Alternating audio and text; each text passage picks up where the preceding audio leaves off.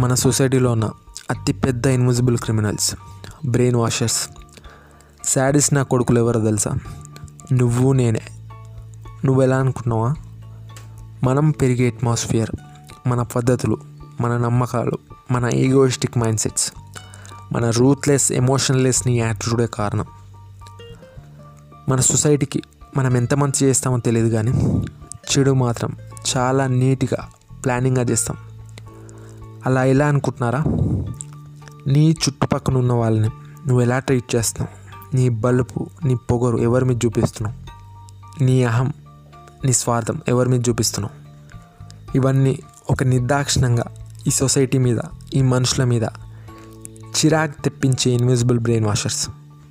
వాడికి అక్కడితోనే అన్ని emotions wash అయిపోతాయి, ఒక నీ మీద ఉన్న కోపం తప్ప.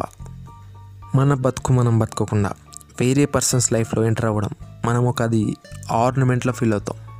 వాళ్ళ లైఫ్లో జరిగే సిచ్యువేషన్స్ని నీ అహం, నీ అతి తెలివితేటలు అందరికీ చూపించడం కోసం వాళ్ళ లైఫ్ని ఫింగరింగ్ చేయడం మానే.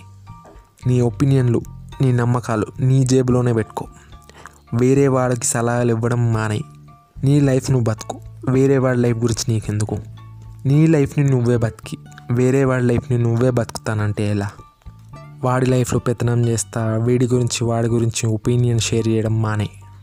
ఇవన్నీ ఎదుటివారి మీద ఎలా ప్రభావితం చూపిస్తాయి అనుకుంటున్నావా? నీ పొగరు పట్టిన చూపు చాలు నీ మీద ఒపీనియన్ మార్చడానికి, వాడిని రెబల్ చేయడానికి. ఇవన్నీ ఎలా వచ్చాయని అనుకుంటున్నారా? ఇవన్నీ మన ట్రెడిషన్స్లో నుండి వస్తాయి. కోపం, ద్వేషం, కుళ్ళు, కుతంత్రాలు లేని ఒక ట్రెడిషన్ చూపించండి. మీరు యానిమల్స్ని ఎలా ట్రైన్ చేస్తారో చూసే ఉంటారు. మన ట్రెడిషన్స్ అన్నీ దాంట్లో మాస్టర్ పీస్. మన మతం, ట్రెడిషన్స్ మన ఆలోచన శక్తి కోల్పోయేలా చేస్తుంది. ఇవే ఆలోచించండి అని ప్రోగ్రామ్ చేస్తాయి. ఎక్కడైనా చూడండి, ఏ దేవుని నమ్మనోడు, ఏ పద్ధతులు, రిలేషన్షిప్స్ లేనోడే పీస్ఫుల్గా, ఎవరిని డిస్టర్బ్ చేయకుండా, ఎమోషన్స్ లెస్గా లైఫ్ చాలా బాగా బతుకుతాడు. వాడి వల్ల ఎవ్వడూ డిస్టర్బ్ అవ్వడు. ఈ నమ్మకాలన్నిటినీ ప్రోగ్రామ్ చేసినోడు కాదు.